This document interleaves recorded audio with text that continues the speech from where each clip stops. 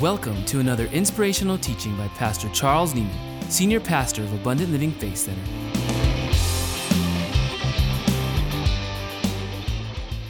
Hey, join with me tonight in welcoming our West Side family that are coming online with us right now. Hey, good to have you guys. We love you. So good to have you joining with us tonight and to be able to come and share with you tonight the next to the last teaching on this incredible series. How many of you have enjoyed Burn the White Flag, huh? I can't hear you West Side people. Have you all enjoyed this on the West Side? There we go. Thank you. All right.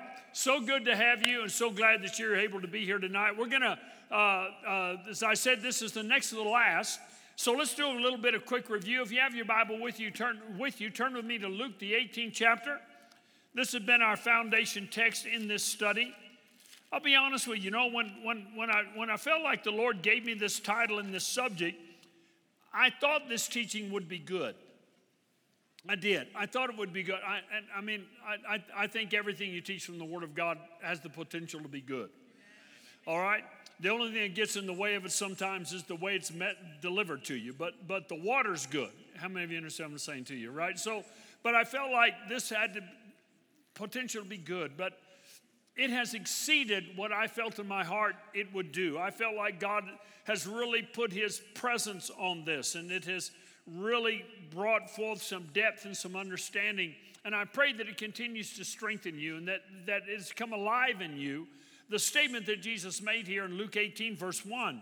And He spoke a parable unto them to this end and to this purpose, that men ought always to pray. So, we mention each week that, that statement there, that this is to be prayer is to be a part of our lifestyle, right? Not just something that we do, oh my God, I guess we've got to pray. It's kind of like that's the knot in the end of the rope.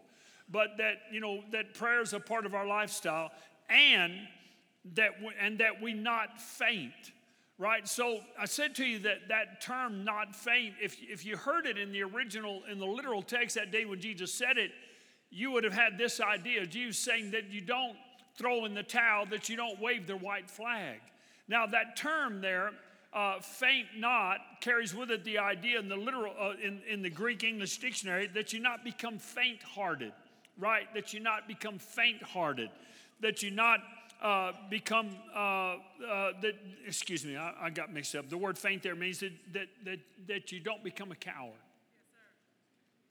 So there is this pressure on us as children of God to wave the white flag, to surrender, to cave in, to throw in the towel, to become a coward, to lose your courage. It also carries the idea to be slothful in duty or to lose your soul or heart. If you're taking notes, would you write that down or maybe underline that in your thinking there? To lose your soul or your heart. It's an interesting thought there, to lose your heart or your soul, to lose your soul or your heart. Okay? And then we tied that verse into Hebrews 12. We spent a lot of time on this in the past few weeks, but I just want to kind of get our thinking back. Where there, the Bible instructs us to be careful that we don't become wearied and faint in our minds, right? That we don't become wearied and faint in our minds. And the word wearied means that we become faint-hearted, to have it badly, to become weak or feeble, right? And to grow impatient or dissatisfied, to break down. Today when I was looking at that, I just asked myself and my own self, and again, I'm not trying to analyze people. I don't claim to be a physician or a therapist or anything like that, but I wonder how many times will we say, that person broke down. I wonder how many times people break down, and the breakdown is in fact discouragement. They've just gotten wearied, They just break down in life, and they don't know how to fight back. They don't understand what's going on. They've lost their courage, It's kind of broken them down in life, I can't say for certain, but I think based on that definition, there's probably more of it than any of us have really ever thought about, because of just we grow wearied and faint, and we don't know how to fight back. And so, what I've been hoping to share with you during this teaching, and I hope that I've been loading your weaponry here, your armory with weapons, so that you are fighting back, against this temptation.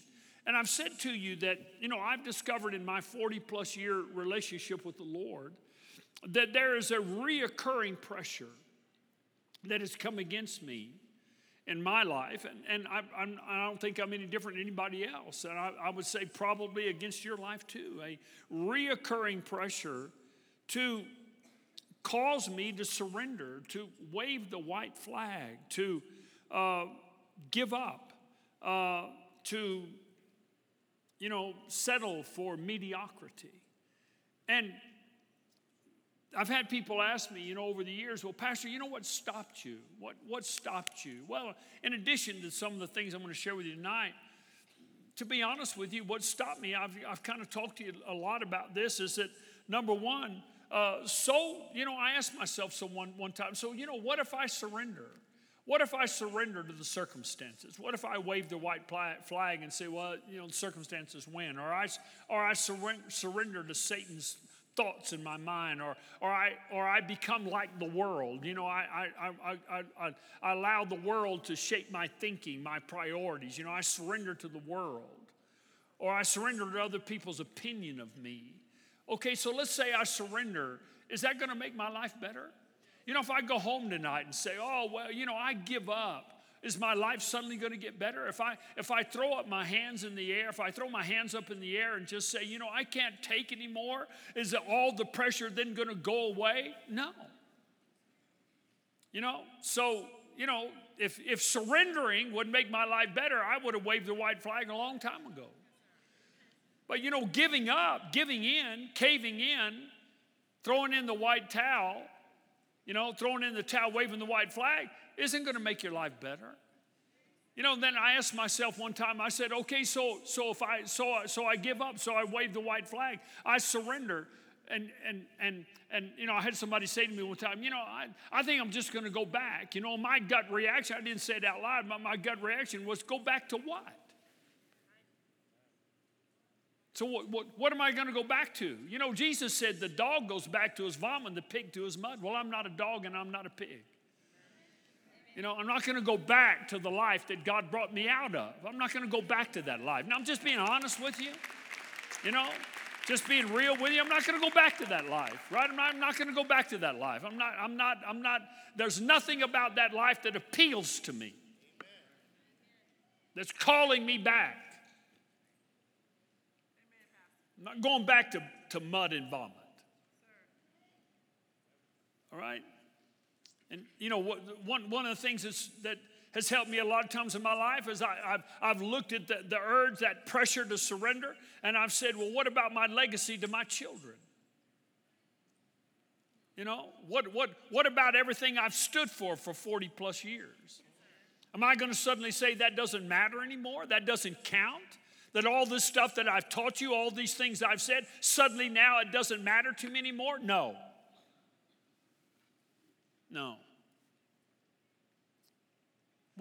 What would I say to the men and the women that I'm accountable to?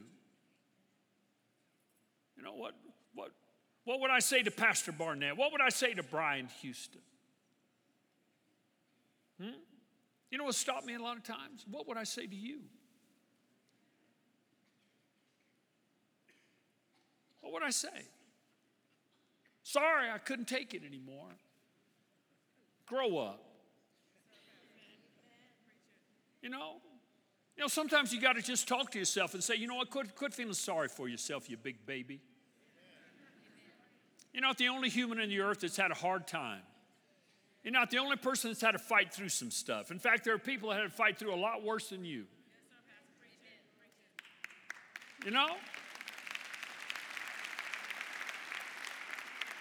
So we have looked extensively in the last several weeks at how discouragement tries to work its way into our hearts. The Bible talks about discouragement literally means to deprive of courage, hope, or confidence. To deprive of courage, hope, or confidence. It means to dishearten, listen to this, to dishearten. So there's an attempt in the world that we're living in to get our hearts, amen, to dishearten us. To dishearten by expressing disapproval. Listen to that. We're going to come back to that in just a moment. To dishearten by expressing disapproval or by suggesting that a contemplated action or course will probably fail. You know, we looked at it in great detail and we saw that the nation of Israel faced several forms of discouragement as they contemplated going in and taking the promised land, their land that flowed with milk and honey. Now, you and I also have a promised land. It's called the kingdom of God, the abundant life that Jesus came to give us, the destiny, the calling, the fruit, the purpose that God has for your life, whatever that purpose may be in your life and for your life, and the connections that life has with people around you and people that God wants you to have a significant impact upon their lives. Listen, don't ever believe the lie that the devil tells you that God does not have a purpose for your life. I don't care if you live to 150, God has a purpose for your life every day of your life. And Satan wants to rob you of that sense of purpose. It makes me so sad when I see people in their 80s and stuff and they just feel like, you know, their life is now throwaway. Your life is never throwaway. God always has a purpose for your life, right? Something that he wants you to achieve. And Satan will try to rob you of that through, you know, we looked at all those different forms of discouragement, right? And then we also saw, right, that to go into that, they had to conquer. And we also have to conquer. There are things that you and I have to conquer in life. How many of you have discovered that before I said it to you, right? There's things that you have to conquer, right? Now, I said to you a couple weeks ago, and I want to come back to that now. That's the end of review. So now we're going to look at the new stuff. Are you ready? I said to you a couple weeks ago that one of the interesting things that you discover when you look at the book of Joshua, right, when the people finally came into the promised land. And we looked at Joshua as a leader. We looked at Joshua and what God told him he had to do. And remember that Joshua and Caleb were the only ones that really knew what was waiting for them in the promised land, right? They had been there and they had lived the 40 years and now they were coming back. And they knew that inside that promised land were 31 kings that they were going to have to conquer. 31 kings that had their own armies and had walled cities that because of the rebelliousness of the other leaders and the people before them had now had 40 more years to get ready for them. 40 more years to get ready. So Joshua and Caleb knew that, you know, the walls were great and the cities were great and the kings were great. Now they had 40 more years to get ready. They knew the nation of Israel was still hanging around out there in the wilderness, right? And so they knew they were coming, and here they come. And so Joshua and Caleb, and Joshua knew what had to be done. You know, they had to conquer these 31 kings.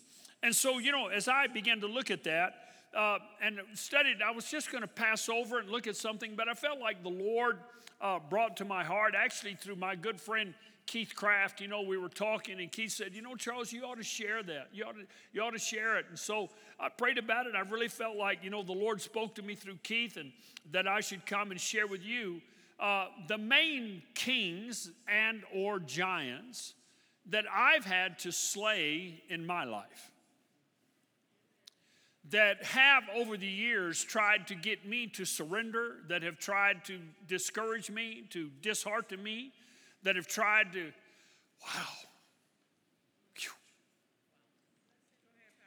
that have tried to get me to lose my heart and my soul. And so I wrote some of them down. And I just felt like the Lord would have me to come and share it with you because maybe it'll help you. And I'll show you what I learned and what I did to overcome them. It's not a real long list. I think I've got 5 or 6 of them here tonight. If I try to cover all of them, you know, we'd have to start the whole series over again, right? Well, it wouldn't be that long, but it's been more than 5 or 6, that's for sure. And so, you know, these are kings, so to speak, that have been there like they were in the nation of Israel, to resist me, to resist us. Not just me, Rochelle and I, my kids, us as a church. That we've had to fight, that we've had to overcome. Now, first of all, I'll be honest with you, it shocked me when I came into the kingdom of God and I began to want to grow with the Lord. It's not just ministry, it's just personal life also. Does that make sense to you? Now, some of it manifested in ministry, some of it manifested in personal, some of it manifested in ministry and personal, right?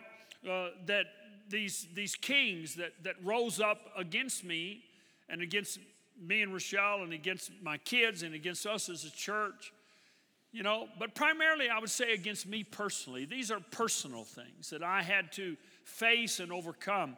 And to be honest with you, it kind of shocked me when I began growing with the Lord. I'm not even talking about ministry thoughts so much here, although it came into that too, but just in my personal walk with God, my personal growth as I moved from babyhood to childhood to spiritual adulthood, or as the Bible said, I went from babyhood to sonhood, right, to sonship, right?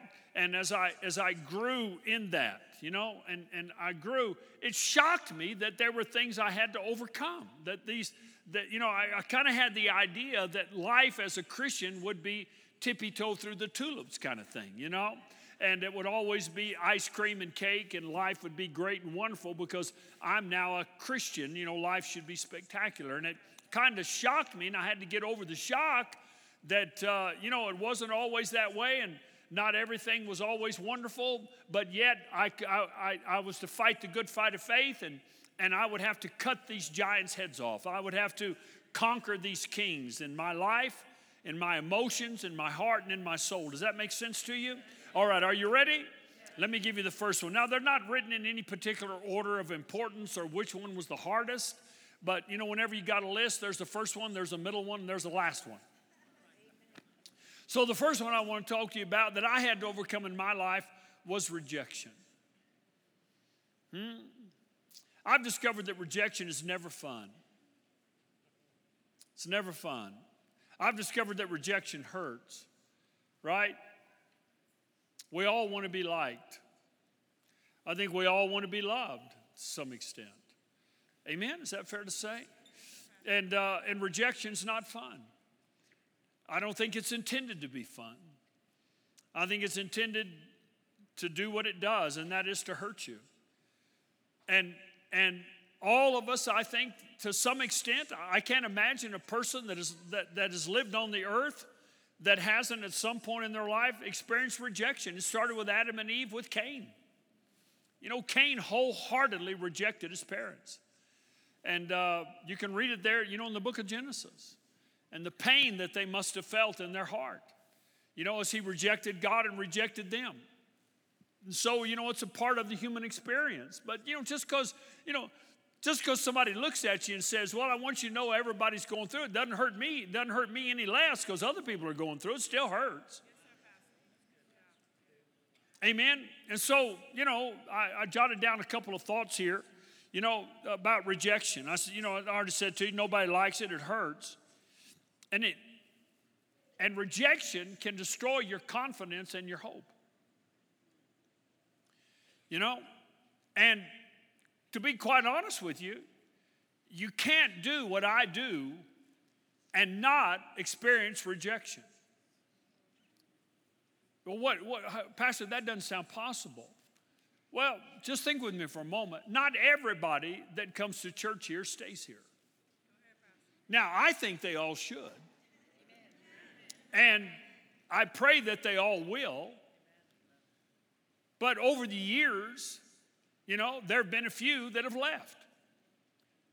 There have been a few that have come in and visited and didn't come back. And I'm like, wait a minute.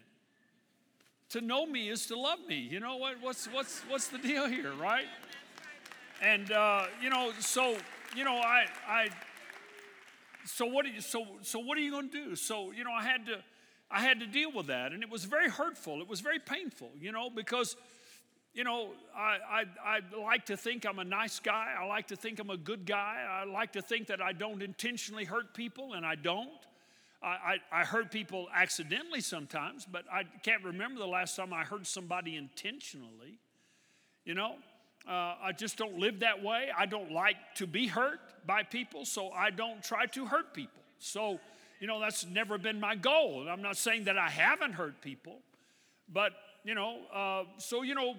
when you live that way and you kind of think that way and you think you're one of the good guys and yet you still experience rejection, well, what are you going to do with it? What are you going to do with it? And then on top of that, you add in the reality that, I believe God has called me and God has placed a purpose, a spiritual purpose on my life to help people and to show people a better way and how to get from A to B to C to D to Z, in their walk with God, and to take really complicated spiritual truth and break it down into simple truth so that you can digest it and apply it to your life before you leave the parking lot. That's always my goal.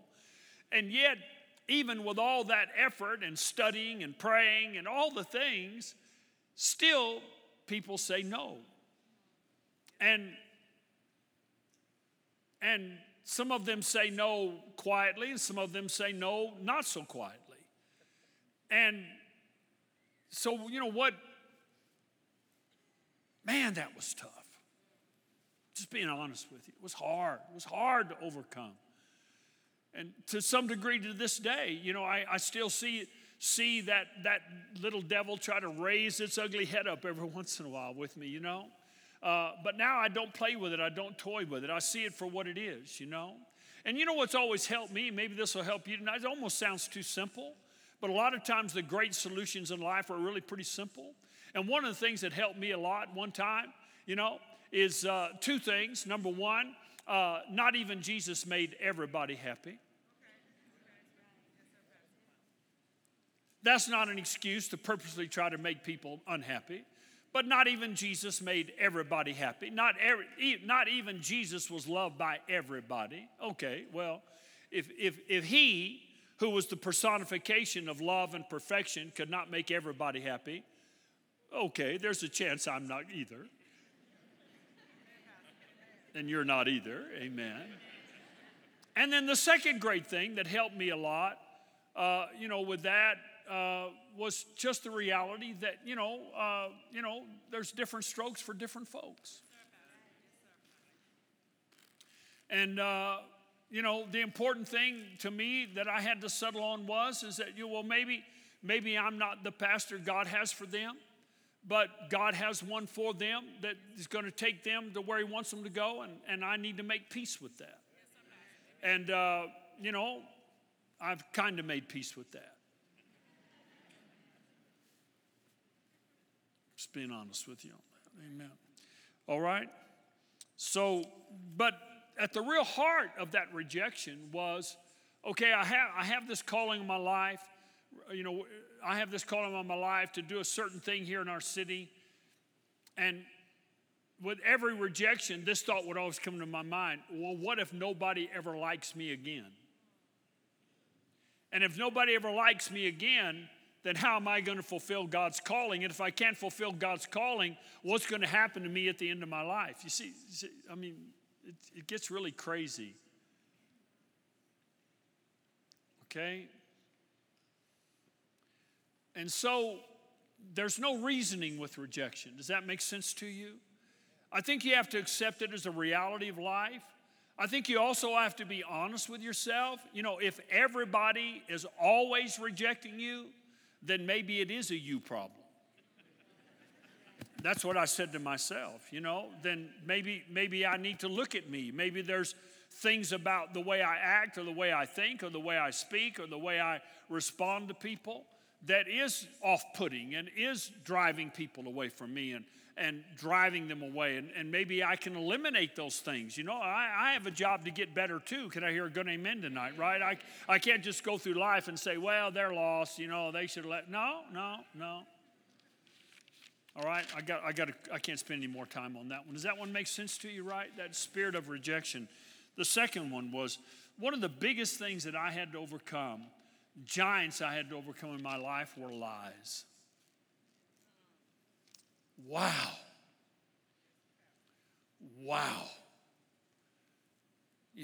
Just bald-faced, no truth, no thought, no nothing, just guys sitting around their tables and coming up with lies to say about me, to say about Rochelle, to say about our kids, to say about our church. Just lies, not even a semblance of truth, nothing, just sitting around their office and coming up with a lie.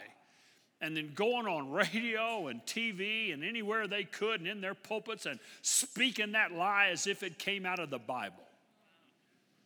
And standing by that lie. And knowing it was a lie, but telling people as if it came from God. Man.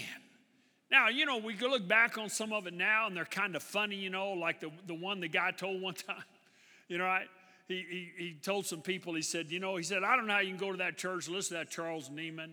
He's taken all your money and he's bought 3 Learjets.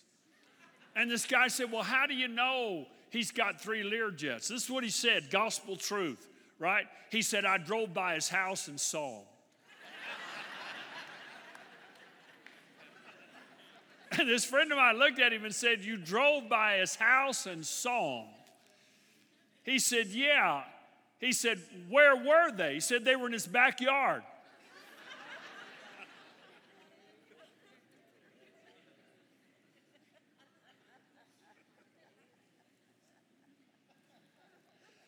Well, that's funny. All right? But it's just stuff like that. Right now, that one was kind of comical, and we laughed at it. And we look back on it now, and sometimes me and my kids will sit around and, we'll tell these stuff, and we'll laugh, and we'll have a good time. But then I remember, and I think, well, it wasn't funny then. That one was funny. Now, that one was always funny. All right? But, a lot of times in life, not just me, not just people do what I do, but you also encounter lies. People just lie. They just lie. And they lie to hurt you. They lie to make themselves look better. They lie to try to destroy you. They lie to just try to break up a relationship between you and somebody else. They lie because they want your job and they try to get you fired. Come on, you can jump in anytime you want. I mean, lying is a horrible human trait. And some people are perfected at it. They got black belts in lying. And they lie so much that I don't think they even know the difference between the lie and the truth anymore. I've seen people that lie when the truth would have served them better. So, we laugh at those things now, but they hurt us then. And as I said, they were lies about us in every area, ministry and personal. So what are you going to do about that? Right? Number one, I came up with a saying, toughen up, buttercup. The first time I ever said that, I said it to myself. You need to toughen up, Charles. You need to toughen up. I went back to the 4 Gospels and I looked at all the lies that were told about Jesus, all the lies that were told about the Apostle Paul, all the lies that were told about Peter and James and John, all the lies that were told about those great men, all the lies that have been told about God, all the lies that have been told about Jesus, all the lies that have been told about the Holy Spirit. Right? You need to toughen up, buttercup. Amen? You need to get a little callous to yourself. One of the things Lynn taught me was, he said you need to get the skin of a crocodile where stuff just bounces off of you. So that helped me, right? Needed to toughen up. And then, is this helping anybody tonight? And then one of the things that I learned, Jesus helped me with this a lot, was Matthew 7:16. He said, by your fruit you'll know them. And he just said to me, he said, you know what? He said, just always tell yourself, your fruit will speak for itself. You can call me whatever you want, Bubba, but you can't deny that there's apples on the tree. Right? You can call me a peach tree, but there's apples on the tree. You can call me a plum tree, but there's apples on the tree. Right? You can call me whatever you want, but you can't deny the fruit. Trust in the fruit of your life, right? Your crazy relatives can call you whatever they want, but they can't deny your marriage is getting better. They can't deny your kids are getting better. They can't deny that you got more peace. They can't deny that you're not addicted to alcohol anymore. They can't deny all that crazy stuff. Come on, amen? Trust in your fruit. Can I get a good amen tonight? Trust in your fruit. Let your fruit speak. Your fruit will, you don't have to let your fruit speak. Your fruit will speak for you. You're right? Your true fruit. And then the Lord taught me a great lesson about lies. Right? If you don't defend yourself, then people are going to believe that a lie is the truth. And so I started defending myself. And I would encourage you tonight, when somebody's lying on you, defend yourself. Tell people the truth. Let me try that again. I said, well, people are lying on you, defend yourself. Tell people the truth. Don't just sit there and cry. Don't just sit there and say, well, people ought to know better. No, they don't know better. They don't know better. Well, if they really love me, they won't believe it. Well, they love you, but they believe it.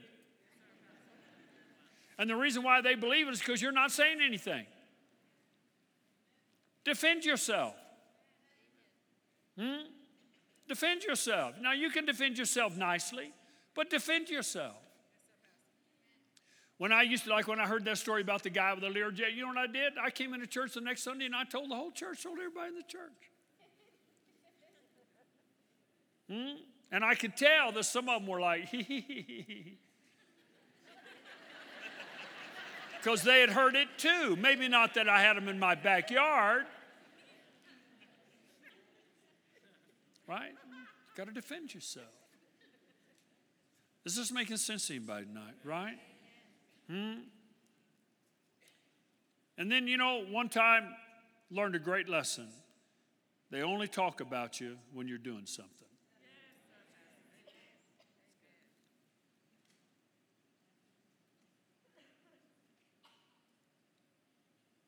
They only talk about you when you're doing something.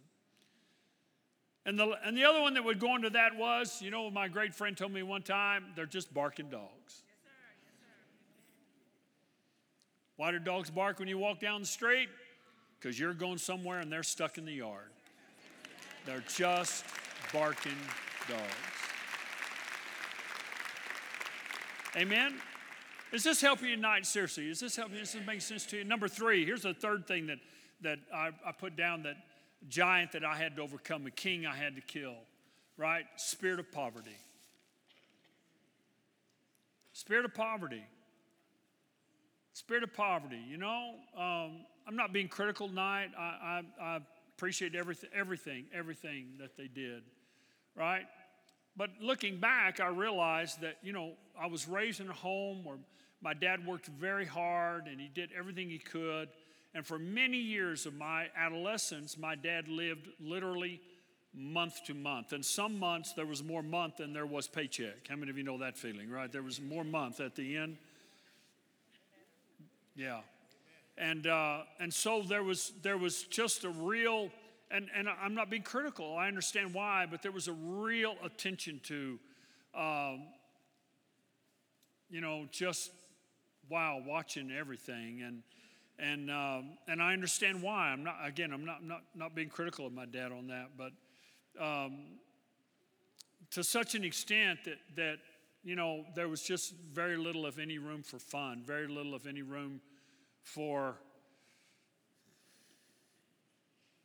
fun.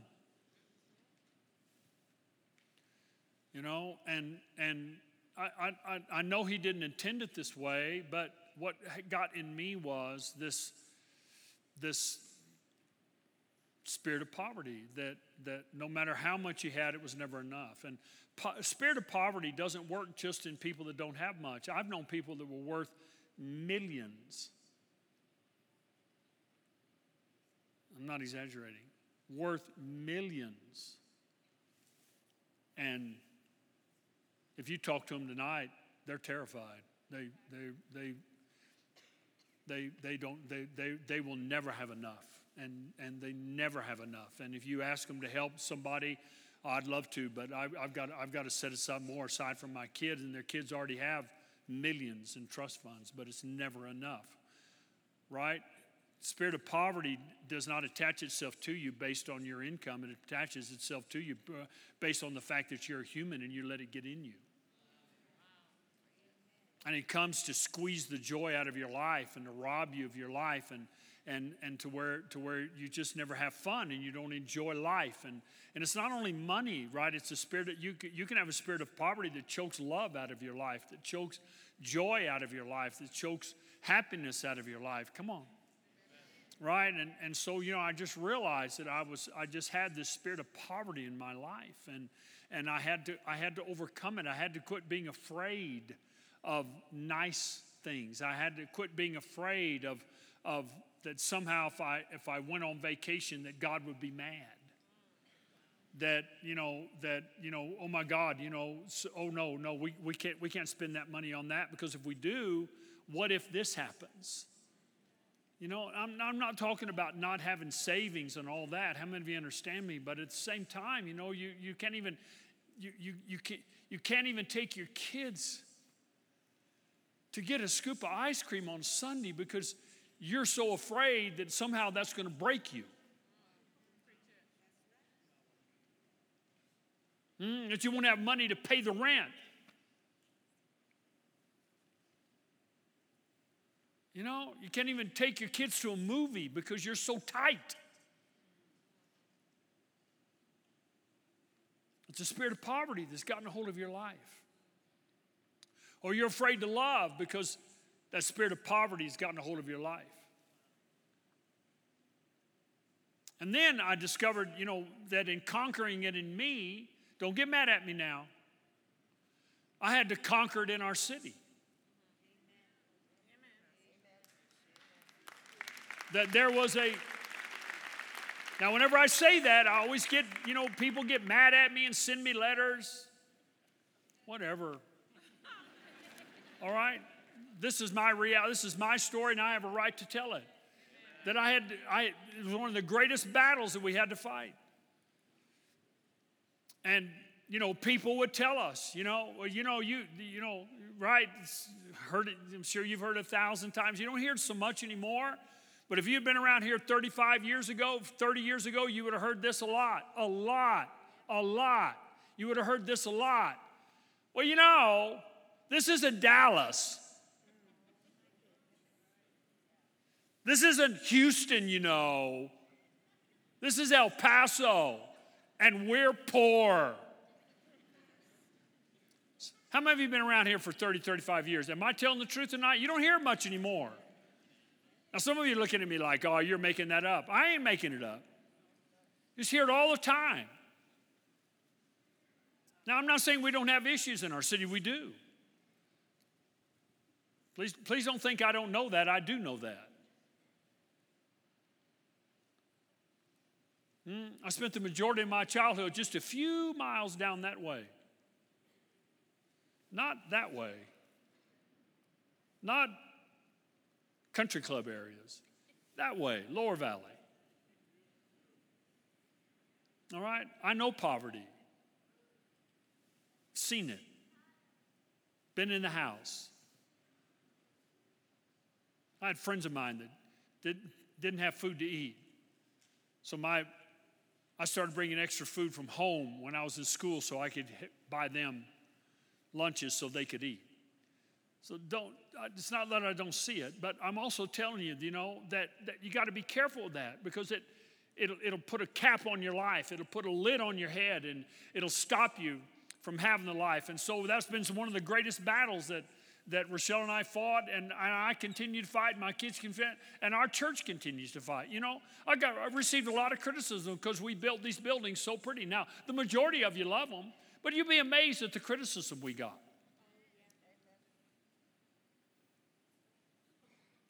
And I actually had one person come up to me and say to me, these buildings are too nice for El Paso. I wanted to smack them so bad.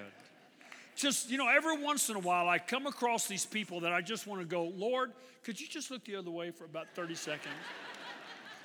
just kind of, oh, look, there's Michael. Bam!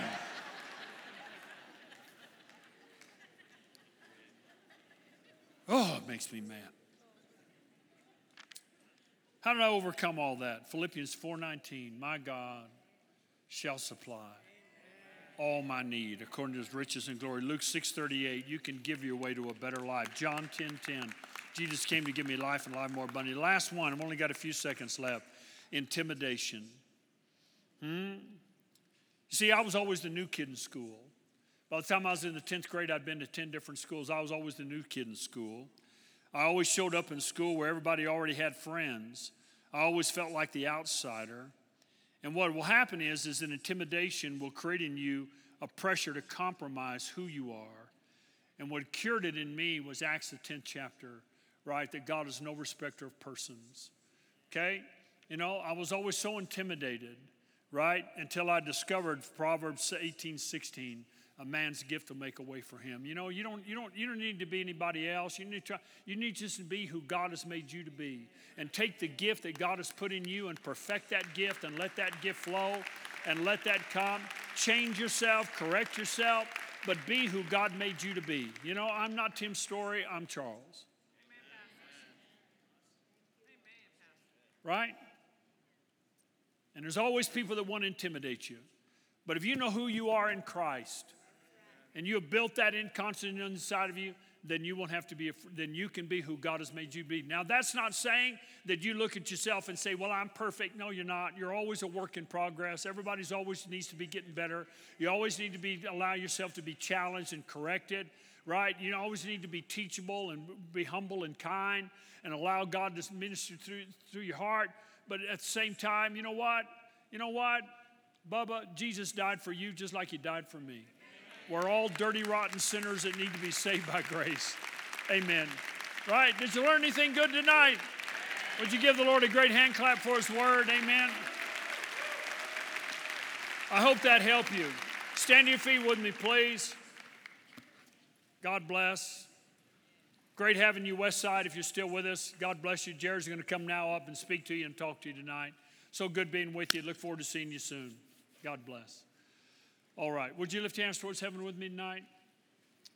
Father, in the name of Jesus, I pray for every person here tonight. And I pray for them, Lord. I know that all of us could do this lesson tonight. Oh, my God. All of us have got giants that are standing there telling us you can't come in.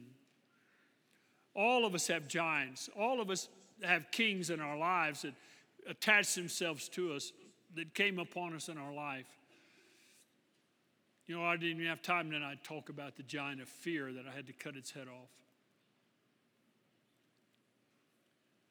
But I believe tonight, Lord, I pray tonight. I pray for every person here tonight, and I pray that you help every one of them. As Paul said, I pray for them that you strengthen them in their inner man by your Spirit according to your glorious power. That you strengthen them in their inner man by your Spirit according to your glorious power. And that they'll walk out into their world, into their life, and they'll see those walled cities and they won't be intimidated.